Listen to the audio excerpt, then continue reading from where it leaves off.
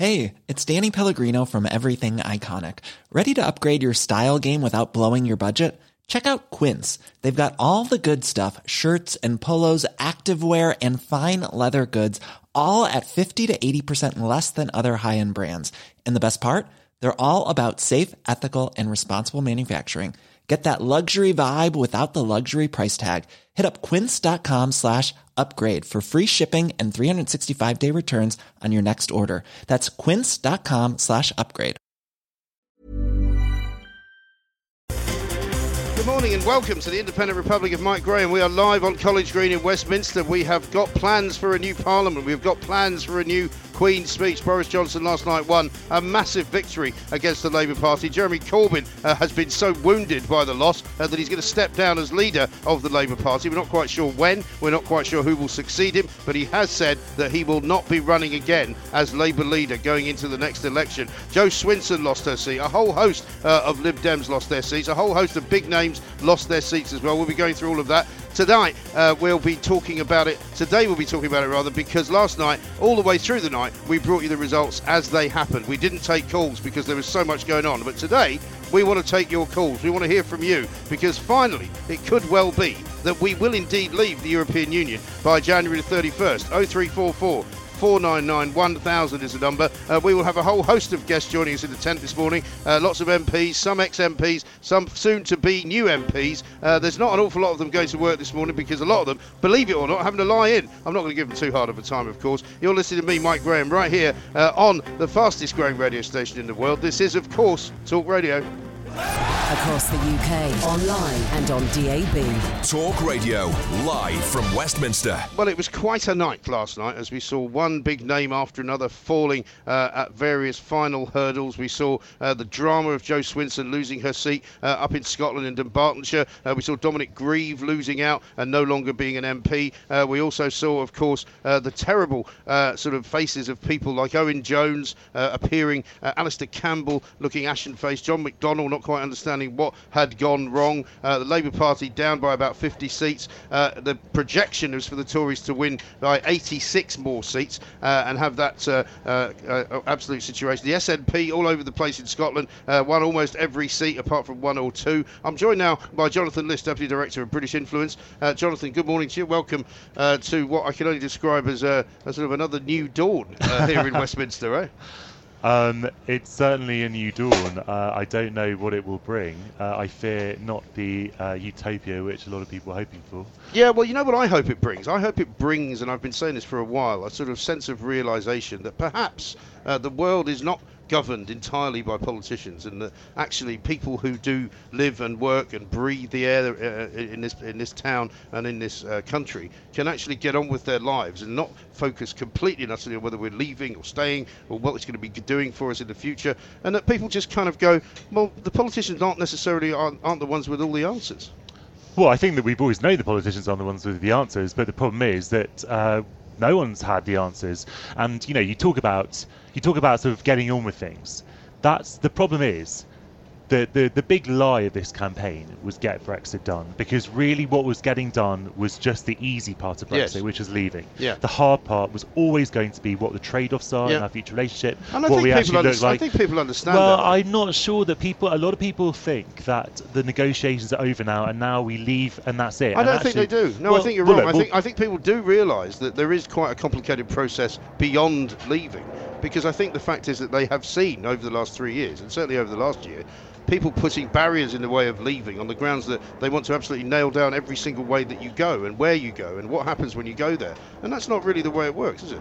I think that the problem is that it's for the very, very first time since the referendum, we're finally going to see what the results of Brexit are, because we've always been in the EU for the last 3.5 years. For the next year, we're going to be de facto in the EU in the transition period, where we're in the EU's instruments, but we're not actually technically under the treaties. And it's only after that if there are going to be a negative consequence of Brexit, which obviously I think there will be, that's when they first will appear. And that's when Boris Johnson's going to have a really difficult time. In a way, it might be the best thing for Remainers in a weird way. If we can't remain, then the next best thing is to have a softer Brexit. And because Boris Johnson's now won a big majority, he'll be able to kind of shaft a lot of the ERG when it comes to getting a Brexit that sort of keeps us within the EU's instruments, for example. Certainly extends beyond December if that's a requirement. So he'll be able to make a lot of concessions. And I think the good news for people who want to leave the European Union is that finally there is a government with a big enough majority to at least be in control of it, rather than have to wait and see whether they can get it past Parliament once they do whatever they want to do. And that's always been the massive roadblock, hasn't it? Well, it's certainly true that the government has the ability to do whatever it likes, but that might also be a poison chalice because Boris Johnson won't be able to blame anyone now apart from himself. If this goes wrong, he can't blame Parliament anymore, he can't blame the Remainers, this is all on him. And the problem with Brexit is that built in Brexit is going to be economic difficulty, because either you kind of take an economic hit, or you stay aligned to the EU without having a say over what happens, and that's not autonomy. It depends. I think the point is what people want to do now is move on from all of this kind of will it, won't it be good, could it be this, could it be that. People just want the process to begin, I think. I think once the process begins, then we take each step as it comes along. Absolutely. But we're talking about the next 5 years here. Yeah. Now, I don't think anyone's expecting us to suddenly just cut a ribbon and go, all right, we're out of the European Union now. But the problem is that this might be a little bit like 1992, which I think was, the worst thing that could have happened to the Conservatives was winning the election in 1992, because then we saw 5 years of the most torrid rule by the Tory government, which then precipitated a Labour landslide in 1997. Now, if Brexit goes wrong, if this is all on Boris Johnson's hands, the Tories are going to be looking very, very tired after 15 years in power, the next election. And if the Labour Party is wise and it chooses the next leader wisely, then that could be the Labour Party's to take, and it could be that they dodged a bullet in this particular election. But let's not talk about what's going to happen in 5 years. No, we just don't know. We've only just seen really the destruction of the Labour Party, which is really the story, from the inside out, actually, from almost every part of its pores, sort of exuding failure up and down the country. Some of the seats that the Tories won last night have never been in Tory hands. Mining centres, places where Margaret Thatcher was accused of destroying communities, now voting Tory. I mean, that's the story, isn't it? It's not really about whether Boris Johnson can do what he says he's going to do. It's part of it, but it's not the part that we should be focusing on. We should be focusing on the fact that we have a two-party system with one party which is effectively non-functional and dysfunctional and doesn't look anything like winning an election. This party, the Labour Party, has gone into the last 4 elections without a hope in hell of winning one of them. Well, certainly the last 2, I would say. I mean, maybe it's possibly 2010. Gordon Brown had I think we have to sort of reassess the Labour Party's performance in the last 10 years, because they might have done rather better than we thought at the time. But you're absolutely right. The Labour Party at the moment is not fit for purpose, and that's a real problem, because if we don't have an opposition that can successfully challenge, or that can challenge for elections in any way, then we don't really have a democracy. We have a one-party state with a kind of a weak challenger, which is never actually going to mount a proper chance of defeating it, and that's going to be a real problem. So the Labour Party has to look at where things went wrong. Obviously, a lot of it was built into the problems of Labour's core vote. You had the Remainers who wanted a very strong stance there. You had the Leavers who were not happy with the prospect of a second referendum. Who were the ones that have given the North and much of the Midlands to the Tories. If you look at what's happened to the Labour Party, obviously they didn't make a lot of gains. They gained Putney, but they held up. The vote held up in Remain seats. And actually, they lost a couple of seats where the Lib Dems were the Remain challenger. So the problem that the Labour Party had was that they weren't Remain enough for the Remainers, and they weren't Leave enough for the Leavers. So that was a problem. Well, that's because they didn't have any policy at all. I mean, they had this ludicrous, nonsensical policy that they were going to try and go and negotiate a deal, which was pretty much impossible. They didn't know what it was going to look like. They didn't know what they were going to ask for. They knew what they said that they were going to get a better deal than the one Boris Johnson got, which has already been agreed in the Houses of Parliament, and then they were going to come home and have a referendum and campaign against their own deal. So it was a kind of ridiculous situation that they created for themselves, and they have only themselves to blame. It was an attempt at compromise. It was quite reasonable that if you just pegged on a customs union to the political declaration and some wording about equal, environmental workers' rights, etc., that was an acceptable ask in the EU. You could have done that in 3 months, and then you'd have had a referendum on that withdrawal agreement, and then you would have moved on to negotiating the deal. Well, the electorate didn't buy it anyway. The electorate didn't buy it, absolutely, because it wasn't as clear as get Brexit done. And look, personally, I knew in my bones the moment that Johnson agreed that deal that it was finished. Because and that was a deal that everyone said he couldn't do. It was a deal that they said he couldn't do within the red lines that he said he would stick by. Once he said that he was prepared to have a customs border down the Irish Sea, which obviously May had said no British Prime Minister could ever agree to, he then opened up a range of new options, which the EU then capitalised on. So the EU did then give ground, but he had to give that initial concession. Right. So we're going to find a lot, the next story of the next 5 years. But let's not forget that all the people saying this is going to be a terrible thing for the country and that Brexit is going to create all sorts of economic mayhem are the same people who said that Boris Johnson would never get that deal. And he got that deal. And I think that was the beginning of the end of the Remainers' argument, because surely now what they must do is stop complaining about the fact that we're leaving the European Union. Get on board if they wish to with some kind of campaign to try and get back in it after we leave. Absolutely. And stop telling everybody they didn't know what they were doing. Mike, no one is saying that we are not going to leave the EU. I mean, the referendum campaign, certainly before 31st January, is obviously dead. The point that we now need to regroup as Remainers and think what we go for now. If we go try and sort of campaign for a referendum after the negotiations for a trade deal, or if we leave it, obviously that will be a discussion that various groups will have. Obviously, we're going to leave on 31st January, and of course, as soon as we leave, nothing will change because that's the essence of the transition period, where everything just stays the same. And at the end of that, which will then be sort of, possibly the earliest December 2020, which is 4.5 years after we've left the EU.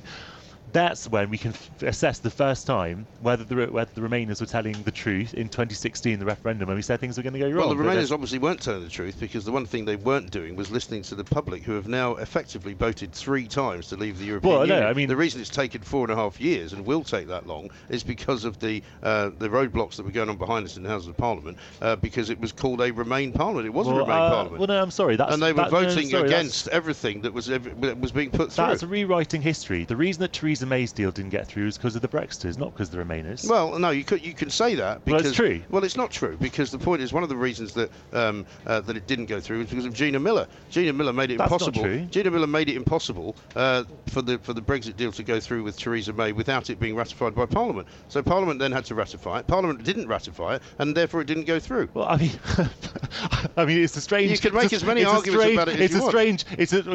The Gina Miller case was not about sort of the deal. It was about Article 50. Yeah, it was about making it the duty of Parliament. Parliament and the job then of did Parliament. Trigger Article 50 of Gina Miller's case. Yes, so it was down to Parliament to be responsible for it all to happen. And why Parliament then became a stalemate and a place where nothing could be done was because of the people in Parliament who didn't really want to leave the European Union. And this is why this is such a massive result for the Boris Johnson Conservative Party, because the public see that, the public know that, and that's why they voted for the Conservatives. Well, look, the public were voting in 2016 to give back control to the British Parliament. So I think it's a strange argument to say the British Parliament shouldn't have taken back control. Yes, well, it can be made. You can say it's a strange argument. The fact is that is exactly what happened, and the fact that the people who are the most kind of bitter and twisted about Brexit are those who lost the referendum, and they've done everything they can up until this moment. And you're now saying, well, of course, everybody knows we're now leaving the European Union. Before this election was called, nobody was saying that. People were saying we can still stop Brexit. The Lib Dem campaign was we can still stop Brexit. The SNP was saying we can still stop Brexit. Now the people are saying, oh, actually, now we can't stop Brexit. Well, obviously, that's a result of a democratic election. If the people had voted for a hung parliament, for example, with a majority of Labour, Lib Dem, SNP seats, then that would have been a mandate to implement those parties' policies. But I'm agreeing with you, they didn't. So that's why we're not going to have a referendum before we leave the EU. So I agree with you, because that's what people have voted for. Yeah, listen, I don't mind if you don't agree with me. It's not about whether you agree with me. But it's not a matter of debate. We're clearly not having a referendum before we leave the EU. No, quite. Because people haven't voted for it. But my point is that, one of the things that people said who did vote to leave the European Union said, it's not really fair to ask us to vote twice to leave when you only have to vote once to stay. And so, it's become this very toxic environment. And what I'm saying is that we should surely now be looking ahead and looking forward and making sure that the toxic environment disappears. Everybody says they want to do away with the toxic environment, but then we don't do it. Well, I mean, the real problem here is that we're going to be a divided country for the rest of our lives, because what we now have... pessimistic outlook. Well, look, what we have Why should we be? What we have, because what we now have is it's not just about Brexit, it's a culture war, which we've now seen in the election, which is why you have traditional working class seats, which have been Labour for a century and now going Tory. You have middle class London seats, which would once have been sort of true blue Tory, either going for Labour or falling to the Conservatives because the Remainers couldn't decide which party to back. And so you have like a real sort of divide, which is not a left-right divide. It's much deeper than that. It's about sort of what kind of sort of belief system you have, about what kind of country you want to live in. So are you going to still tell me that the people who voted to stay in the European Union are still going to think they're better than the people who voted to leave? I think they're still going to think they're superior to them, and that they are more clever than the people who voted to leave? Well, that's the narrative. I'm sorry. And that's more or less what you're saying. It might no, that's not at all. I said it might be your narrative. It's not. Narrative is out there. The people who voted to leave the European Union and watched this government in the past not being able to get it done, watching Theresa May's government not being able to get it done, saw people making deliberate decisions to stop their vote from happening. Including Brexiters. It was Brexiters who stopped Theresa May's deal happening. It was the ERG, it was the DUP, people who had voted for Brexit in the referendum. To say that somehow it's Remainers. But you're basically saying to me that you're never going to get over this. Well, I'm saying that Britain is a profoundly divided country, and it's about more. It's about more than Brexit. It's a whole culture. If it stops looking back and now looks forward, and stops regretting something that happened, and actually defends the losers as well as the winners, and accepts that the losers can have a little bit of grieving time if they wish, but it's time to move on. It's not about regretting. Can't keep going on and on and on about the fact that everybody was wrong. No, it's not about regretting what's happened. It's about regretting what is going to happen. That's the problem. You can't regret something that's in the future, surely. Right. The problem is that you can't just say get over it in the sense, because we haven't started yet. So obviously, Remainers are not just going to shut up while the negotiations are happening. It's a democracy, and people have a right to have their say about what's happening. And obviously, when Brexit does happen, obviously Brexit's going to happen on 31st of January, and then we're going to have the trade deal negotiations, then we'll have a future trade deal, and obviously that will be subject to comment as well. And there will be a lot of people who have a lot of expectations about what their lives, what will happen to their lives, and when things change in whatever way, then obviously there will be arguments mounted about whether this was the right thing to do. But maybe it'll come that people think it was the right thing to do. We just don't know yet. But up until now, all of those arguments have been had with a view to trying to stop it from happening. Now that has to stop happening, and what they have to do is, if they wish to complain or they wish to give their view, it's not with a view to stopping anything from happening. Do you see the difference? Well, obviously, because now people have voted for it to happen. People have three times. People have given a mandate to the Conservatives to implement Brexit on the 31st of January, and that's a decision that's been made. It's not a decision I like, but it's a decision that's been made. If they had voted differently last night, then we'd be having a different conversation. We're saying, is there enough votes now to have a referendum? That's how democracy works. It's not a big controversy. Yeah, but everybody knows how democracy works. It's just Remainers don't want it to work. But Jonathan, we have to leave it there because I'm being told we're running long on time already. I'm sure we'll be doing this quite a lot in the future. Jonathan List, Deputy Director of British Influence, thank you very much indeed for kicking us off. Talk Radio, live from Westminster.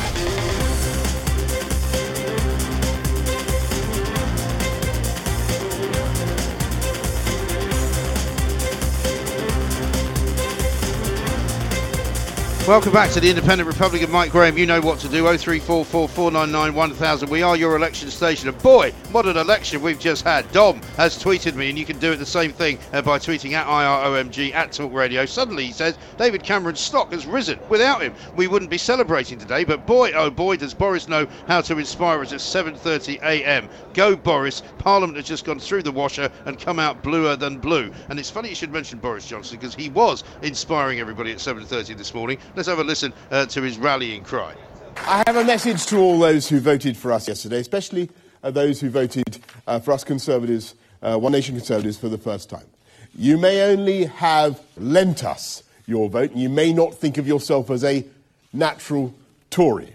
And as I think I said 11 years ago to the people of London when I was elected in what was thought of as a Labour city, your hand may have quivered over the ballot paper as before you put your cross in the Conservative box. And you may intend to return to Labour next time round. And if that is the case, I am humbled that you have put your trust in me and that you have put your trust in us. And I and we will never take your support for granted. Prime Minister Boris Johnson speaking this morning in Downing Street before he went to Buckingham Palace to see the Queen, to ask her to once again arrange for a Queen's speech. Let's go live to Ollie Cole, who's in the mall watching the events as they unfold. Ollie, a very good morning to you. Welcome. Good morning. Yes, we've got plenty of tourists lining the streets. We've got the band marching down the mall at the moment, and there's a lot of interest here as, like you say, Boris Johnson starts to form that new government. He is visiting the Queen, and he is asking to form a government, a majority government for the Conservatives now, of course, and he will remain the Queen's 14th Prime Minister since she became monarch in 1952. And after that, we're expecting a speech on the steps of Downing Street where Boris Johnson will once again reiterate his plans for the country under a Conservative government. We're going to hear a lot about Brexit, but also a lot about what he wants to do once Brexit is out of the way. So, yeah, he is asking the Queen to form that government as we speak, and then that car will be driving back up the Mall, back to Downing Street, where he will address the nation once again. OK, Ollie, thanks very much indeed. Ollie Cole, the helicopter's circling ahead of us above us in the sky. We'll hear from Boris Johnson in a little while. Rakib Hassan is here with me as well from the Henry Jackson Society. I was going to talk to you about the Labour Party, which I still will, Rakib. A terrible blow to have been struck against Jeremy Corbyn's leadership. Dire performance. And of course, let's talk to Bill Esterson, Labour MP for Sefton Central, first elected in 2010. Bill, a very good morning to you. Welcome to the show. Good morning. Thanks very much indeed. A terrible night for the Labour Party. Many people taking different views on what should happen next. What do you think should happen next inside the hierarchy of Labour? I think it's a terrible day for the country, and the reason is because those people who desperately needed what we were offering in the election now won't receive it, and we will continue with the same programme of austerity that's seen our public services run down over the last 9 years, people going to food banks who are in work, the attacks on disabled people through an appalling sanctions regime with the DWP. So I think there is a real job of work to be done by the Labour Party in examining just what we need to look at, what we didn't get right, and why we have this terrible crashing defeat. And face this majority Conservative government that's just going to be allowed to continue as before. And that's even before Boris Johnson takes us out with a hard Brexit, which will undermine the economy and any ability that he might pretend he has to implement the promises he made in the election. So I don't hear much humility in your voice, Bill. It sounds as though you are not listening to the voters. That's what Lisa Nandy says, and that's what John Trickett says. That's what a whole host of Labour MPs, some of whom were elected and some of whom were not, are saying. You're saying they got it wrong by not voting Labour. Is that what you're saying? No, I'm not saying that at all. I'm saying that the problem with this defeat is the Tories will be able to carry on the terrible things that they've been doing. Well, they'll be able to do. Hang on, John. Bill, they'll be able to do the things that they were elected to do. You both had an opportunity to win over the public of this country, and you failed to do so, and they won. So, unfortunately, for the Labour Party and for yourself, not only did you get it wrong in terms of what you were offering them, they didn't believe that what you were offering them you were going to deliver. John, they didn't believe us. No, that's right, and we have to respond to it. And I completely agree with what Lisa and the other people you mentioned say. We have to recognise that whilst we have, I think we were absolutely right to say that we need to invest in the future of the country. We need to bring our spending levels up to those of similar countries like France, Germany, and the Nordic countries. But we didn't manage to win people over, so we've got to look at why that happened and how we respond, whilst at the same time taking on Boris Johnson, because he simply isn't going to be able to deliver. Well, you've just taken him on and you've lost. You've just been beaten to... That's right. What Labour need if it was a boxing match, Bill, you would have been counted out and carried off on a stretcher. Oh, it's a terrible defeat for the Labour Party, and I am grieving the loss of many good friends and superb MPs who've lost in this election, and their communities will be the poorer for their loss. You are absolutely right when you say it's a terrible defeat. You are absolutely right that we have to listen to the voters, but I also know that people agree with very much of what we said. So we have to work out why it is that whilst people were agreeing with the individual policies in the manifesto, they weren't prepared to vote for us to form a government. Do you think Jeremy Corbyn should step down? Well, Jeremy's indicated that he's going to be stepping down. He no doubt is talking to his family, to his friends and to his closest advisors exactly how that will happen. And whoever takes over has got to learn from this terrible defeat. It's got to learn from the way Jeremy Corbyn was treated. I mean, he was vilified by, not just by opponents, but by the media over the last 4.5 years. And yes, that happens to all Labour leaders, but there was a particularly hard attack made on him across the country, not just in the last 5 weeks. So you're blaming the media? Over the last 4.5 years. I think when you have a media that is dominated by people who feel so very strongly against the Labour Party, we need to find a way of cutting through that. So whoever comes in has to be ready for those attacks and to find a way of making sure that they cut through and that they do appeal. Well, Tony Blair managed to get most of the media behind him, and he was a Labour Prime Minister, and the only successful Labour Prime Minister in about 50 years. I'm old enough to remember 1997. And so am I. The Daily Express was bought. Hang on, the Daily Express was bought by Clive Hollick, who was a Labour peer, who turned it from a Tory paper into a Labour paper. I can tell you how that happened because I was working there at the time. And the Sun guaranteed a victory for Tony Blair by backing him. Mike, what I would say, there's a lot of externalising of blame. I don't think the Sun did that, but no, the demonised, the Bambi. I mean, they couldn't make up their mind over the attack Tony Blair, but he was attacked and attempts were made, but he didn't. They didn't stick with him. That is true. But look, whoever comes in has to learn from the lessons of all Labour leaders. You know, Neil Kinnock and the Sun's front page in 1983. I mean, that's the first general election I campaigned in, and the vilification of the media, going back through the ages, the false Zinoviev letter in the 24 election. You see, unfortunately, Bill, I think you've got to stop victimising yourselves here, and you've just got to pick up yourselves and work out that the people didn't like what you had on offer, and you've got to give them something that they want. Rakib Hassan, what can you tell me about the way that Bill seemingly doesn't understand what has happened and is refusing to accept responsibility? Well, Mike, we're hearing plenty of excuses here and externalisation of blame. I think what Labour need is a serious period of introspection. Now, in terms of policy, sure, some economic policies, they did receive a fair share of public support in pre-election polling, but we have to take into account cultural issues. Were Labour trusted on issues such as immigration? Yeah. Probably not.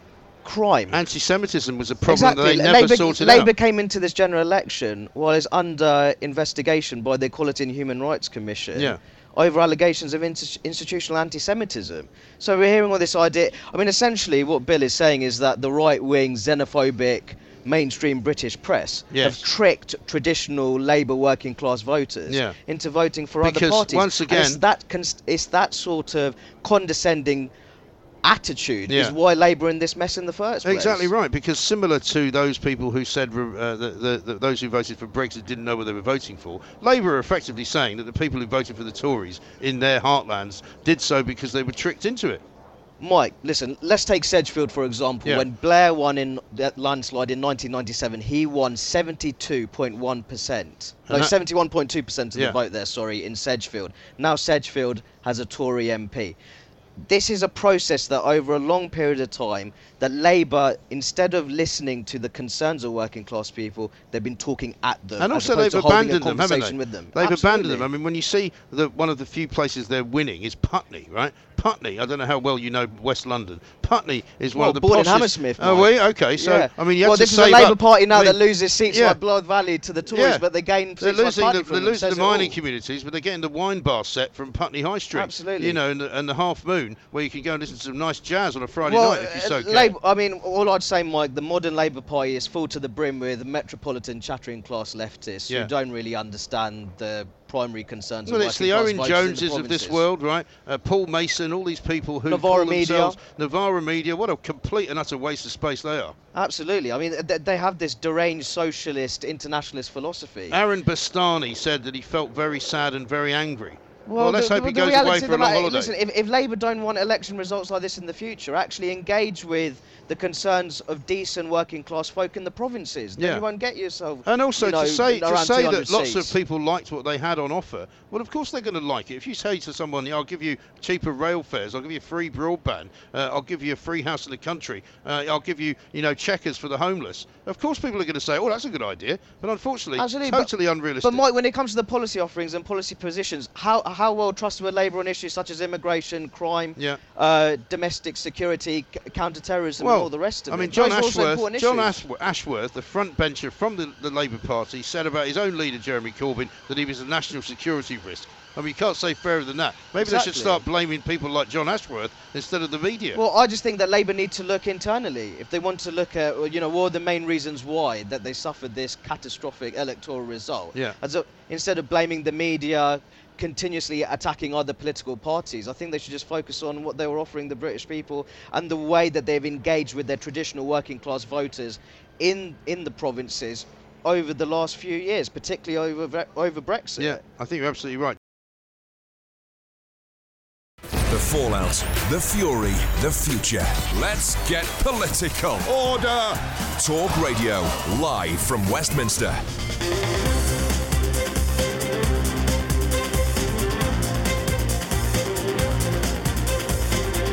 Welcome back to the Independent Republic of Mike Graham. Let me just read the roll call for you, for those of you who haven't quite caught up with what's been going on in the last 24 hours in this country. Joe Swinson, Laura Pidcock, Nigel Dodds, Chuka Ramuna, Dominic Grieve, Anna Soubry, Dennis Skinner, Tom Brake, Caroline Flint, Sam Jima. All of those names are no longer going to appear on the expenses sheet down here on the House of Commons tea room, or indeed at the bar, or indeed in any other part of the Palace of Westminster, because they've all lost their seats, unbelievably. And I'm delighted to say I'm now joined by George Pascoe Watson, former political editor, of course, of The Sun, now Portland Communications partner thereof. We're just going to hit a few phones, George, because we want to hear from a lot of people out there who haven't been able to have their say yet on this remarkable night for the Tory party. We've just spoken to Dan Carden, Shadow International Development Secretary, Labour MP for Liverpool Walton. A lot of harm and hurt going on inside the Labour Party. But let's talk to Matt in Nottingham, who wants to say something about what's going on. Matt, a very good morning to you. Welcome. Hi, Mike. How are you? Yeah, very well, sir. What do you want to tell us? Yeah, I was listening a little bit earlier on to one of your earlier guests, and the infamous Gina Miller got brought up. Yeah. And I think she is probably one of the most disliked women by Brexiteers at the minute. But I think Gina Miller has probably done more for Brexit in the last few years than anybody else I can think of. Well, I put that to Jonathan Liss, and he looked at me as if I'd just shot his dog. I mean, he didn't look happy at all. Yeah, she's spent millions and millions and millions of Ramona's money on ensuring that we leave the EU properly, because without Gina Miller, we'd still have Theresa May in a hung parliament.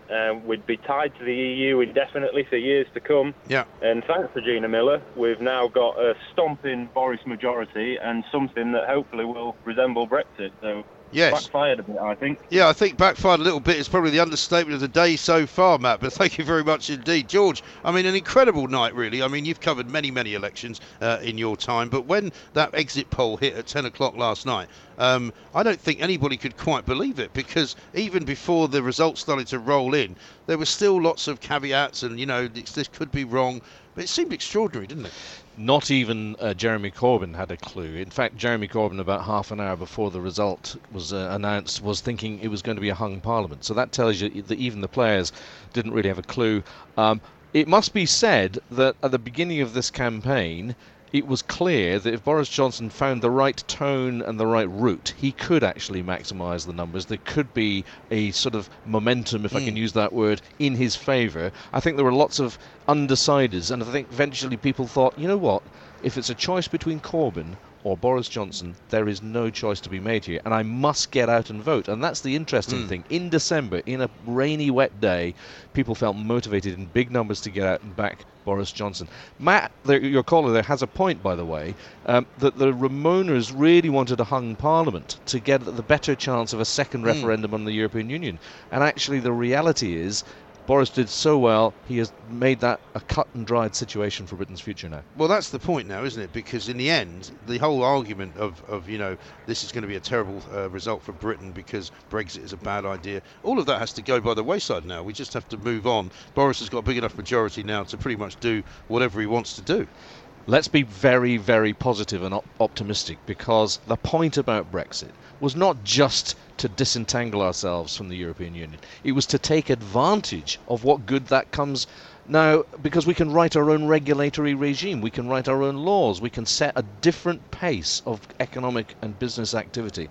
That is exciting, and that is what the country has got to do right now under Boris Johnson. Boris Johnson just running up the road in Downing Street. He's just returned from Buckingham Palace. Let's go straight to Ollie Cole, who's there for Talk Radio. Ollie. Hello, Mike. Yes, Boris Johnson driving back into Downing Street and giving just 2 waves to the press. You'll have to excuse, there are some no-deal Brexit protesters, a smattering of them still outside Downing Street, trying to get Boris Johnson to move on Brexit before he's even set foot in the door as a Prime Minister with a Tory majority. But like I was saying, Boris Johnson has walked into number 10, just 2 waves to the press, no podium outside Downing Street, and so not looking like we're going to get a speech from him any time soon in this hour at least. Whether he'll give a speech somewhere else, whether he'll just not give a speech at all after speaking, of course, this morning and at his win at Uxbridge and South Ruislip overnight as well. Maybe he's done with speeches. We'll have to wait to find out. But lots of excitement here outside Downing Street as Boris Johnson returns with, of course, that Tory majority in his hand as he's formed his new government and met with the Queen. Unbelievable to hear those numpties shouting "Stop Brexit." By the way, the guy with the bullhorn, who ran for the Lib Dems, lost his deposit, unfortunately for him. So I don't know whether he's going to be back to normal and College Green. But we're here with George Pascoe Watson. Let's talk to Lisa, who's in Weston-super-Mare. Lisa, a very good morning to you. Good morning, Mike. I am beyond happy this morning. Above everything else, how long has this country needed a leader? And I almost don't care where we go, where he takes us. But he's a leader. He's got vision. He's inspiring. He can communicate what he wants to say. He gives that feel-good factor. He's got confidence. And I did vote Brexit. I'm a Europhile, but I have issues with the institution of Europe, and I believe he will get it done. And I look forward, beyond Brexit, to what he's going to do for the country in addition to that. Yes, and so, I think it's time that we all forgot about all these differences. And the reason that we have these ridiculous differences is because the people who lost will not accept that they lost. And surely now, even those idiots who we just heard shouting in the background, they have to accept that they've lost. Otherwise, you can't have democracy. I think it would really be great if we all were able to be grown up enough to just draw a line under where we've been and to say, let's just be positive. There's no good looking back because the past is gone. Let's just look forward and move forward and be Great Britain, Great Britain, Great Britain. And I think the Labour Party totally got that wrong. George, clearly people like our caller there are very, very happy about the fact that they have got a leader who does have some personal charisma, who does have kind of pride in his country. I mean, one of the things we heard an awful lot about Jeremy Corbyn and a lot of people who were the sort of Europhiles was that, they hate their own country. They love Europe. They want to be part of something which is different to what they have at home. Not only that, they think that people who are patriotic and proud of their country are in some way a shame and a stain on their country. And this is a really critical point here. We have not in this country had a leader who has a proper mandate since probably 2001. Yeah. Tony Blair in 2001 was at his peak. 2005, of course, he was being chased out the door by Gordon Brown and couldn't really commit to what he wanted to do. David Cameron didn't have a proper majority and had to have a coalition. He had that majority in 2015, but he was running a campaign. And look what he did with it. And look what he did with it. And we have not had a leader, I'm saying, for probably 18, 19 years now. This is a fantastic opportunity for this country, with a man who knows where he wants to go, with direction, a huge mandate in Parliament, a fresh sense as we turn the corner into a new decade, the opportunity to set new trade goals, new regimes in this country which will advance British companies. I see the pound rising. I see a wall of money coming into this country. The pound actually soared, didn't it, on the news, just on the exit polls last night. I was talking to some friends of mine in New York who are in the sort of financial business, and they were like, everybody's been called back into work. The traders are going nuts. They're making a fortune. And I know that some people might not want to hear that, but it's very good for the economy. Money swashing around is a great thing for the economy. It means people will start taking investment decisions that they have not been taking. It means the housing market will pick up again. It means the flow of money, and the flow of money will trickle down to real people working hard. Don't forget, in this country, we have near full employment right now. Yeah. And that means that more people are going to be hired, more people will take advantage of this situation. Absolutely right. George Pascoe-Watson, a former political editor of The Sun. Stay with us if you would, because I'd like to ask you about Nigel Farage and his role in all of this, because he is kind of the forgotten man right now, and nobody's paying him any attention. So I'm going to do that coming up next right here on Talk Radio. Let's talk to John Whittingdale now to see what he makes of all of that. John, a very good morning to you. Good afternoon, I should say. Good afternoon. So, Nicola Sturgeon, although it's pointed out to me by a Twitterer here that the majority of Scots actually voted for unionist parties, and she only got 45% of the vote. Is this going to lead to the breakup of the United Kingdom leaving the EU? I very much hope not. It isn't that long since we had not just the referendum which decided that Britain should leave the EU, but also the referendum in which the Scottish people voted that they would remain part of the UK. We now have a full agenda. We have to deliver Brexit as a priority, but there are a lot of other issues to be tackled, and I think that one of the outcomes of last night is that we will not be having a second referendum either on Brexit or Scotland, not for the foreseeable future. And I should have started this conversation, of course, by saying congratulations to you for being retained by the good people of Malden with a rather sizable majority. What a night! Indeed. I mean, this is my 8th election, and it was a bigger majority than I've ever had, and obviously I'm extremely grateful to all those who gave me their support. Now, can you say hand on heart that at sort of 10 to 10 last night, you expected that this would be as good as it is? No. I don't think any of us did. I was reasonably hopeful that we would win a majority. I'd been out knocking on doors not just in my own area, but in support of some of my colleagues who had more challenging fights, like Ian Duncan-Smith in Chingford, like Theresa Villiers in Chipping Barnet. And I sensed that we were going to win, hopefully win well, but I don't think any of us dared believe it would be as good a majority as it's turned out. And so Boris Johnson has turned out to be the sort of man who doesn't know how to lose, because, despite whatever the Labour Party has been telling me today, which is that Jeremy Corbyn lost because of a combination of the evil press and the nastiness of the campaigns against him and the personal attacks on him, Boris Johnson has had his fair share of personal attacks against him as well. And yet the people have put their trust in him. Yeah, well, I think the message that he was relentlessly delivering, that we needed to settle the Brexit question and then move on, was one which resonated across the country. And one of the things which I find slightly ironic this morning is that those who support remaining in the EU are all saying, oh, well, it wasn't Brexit, it was everybody hated Jeremy Corbyn. And the Corbynistas are saying, oh, well, no, it wasn't Jeremy Corbyn, it was actually the Brexit vote again. So I actually think it was both.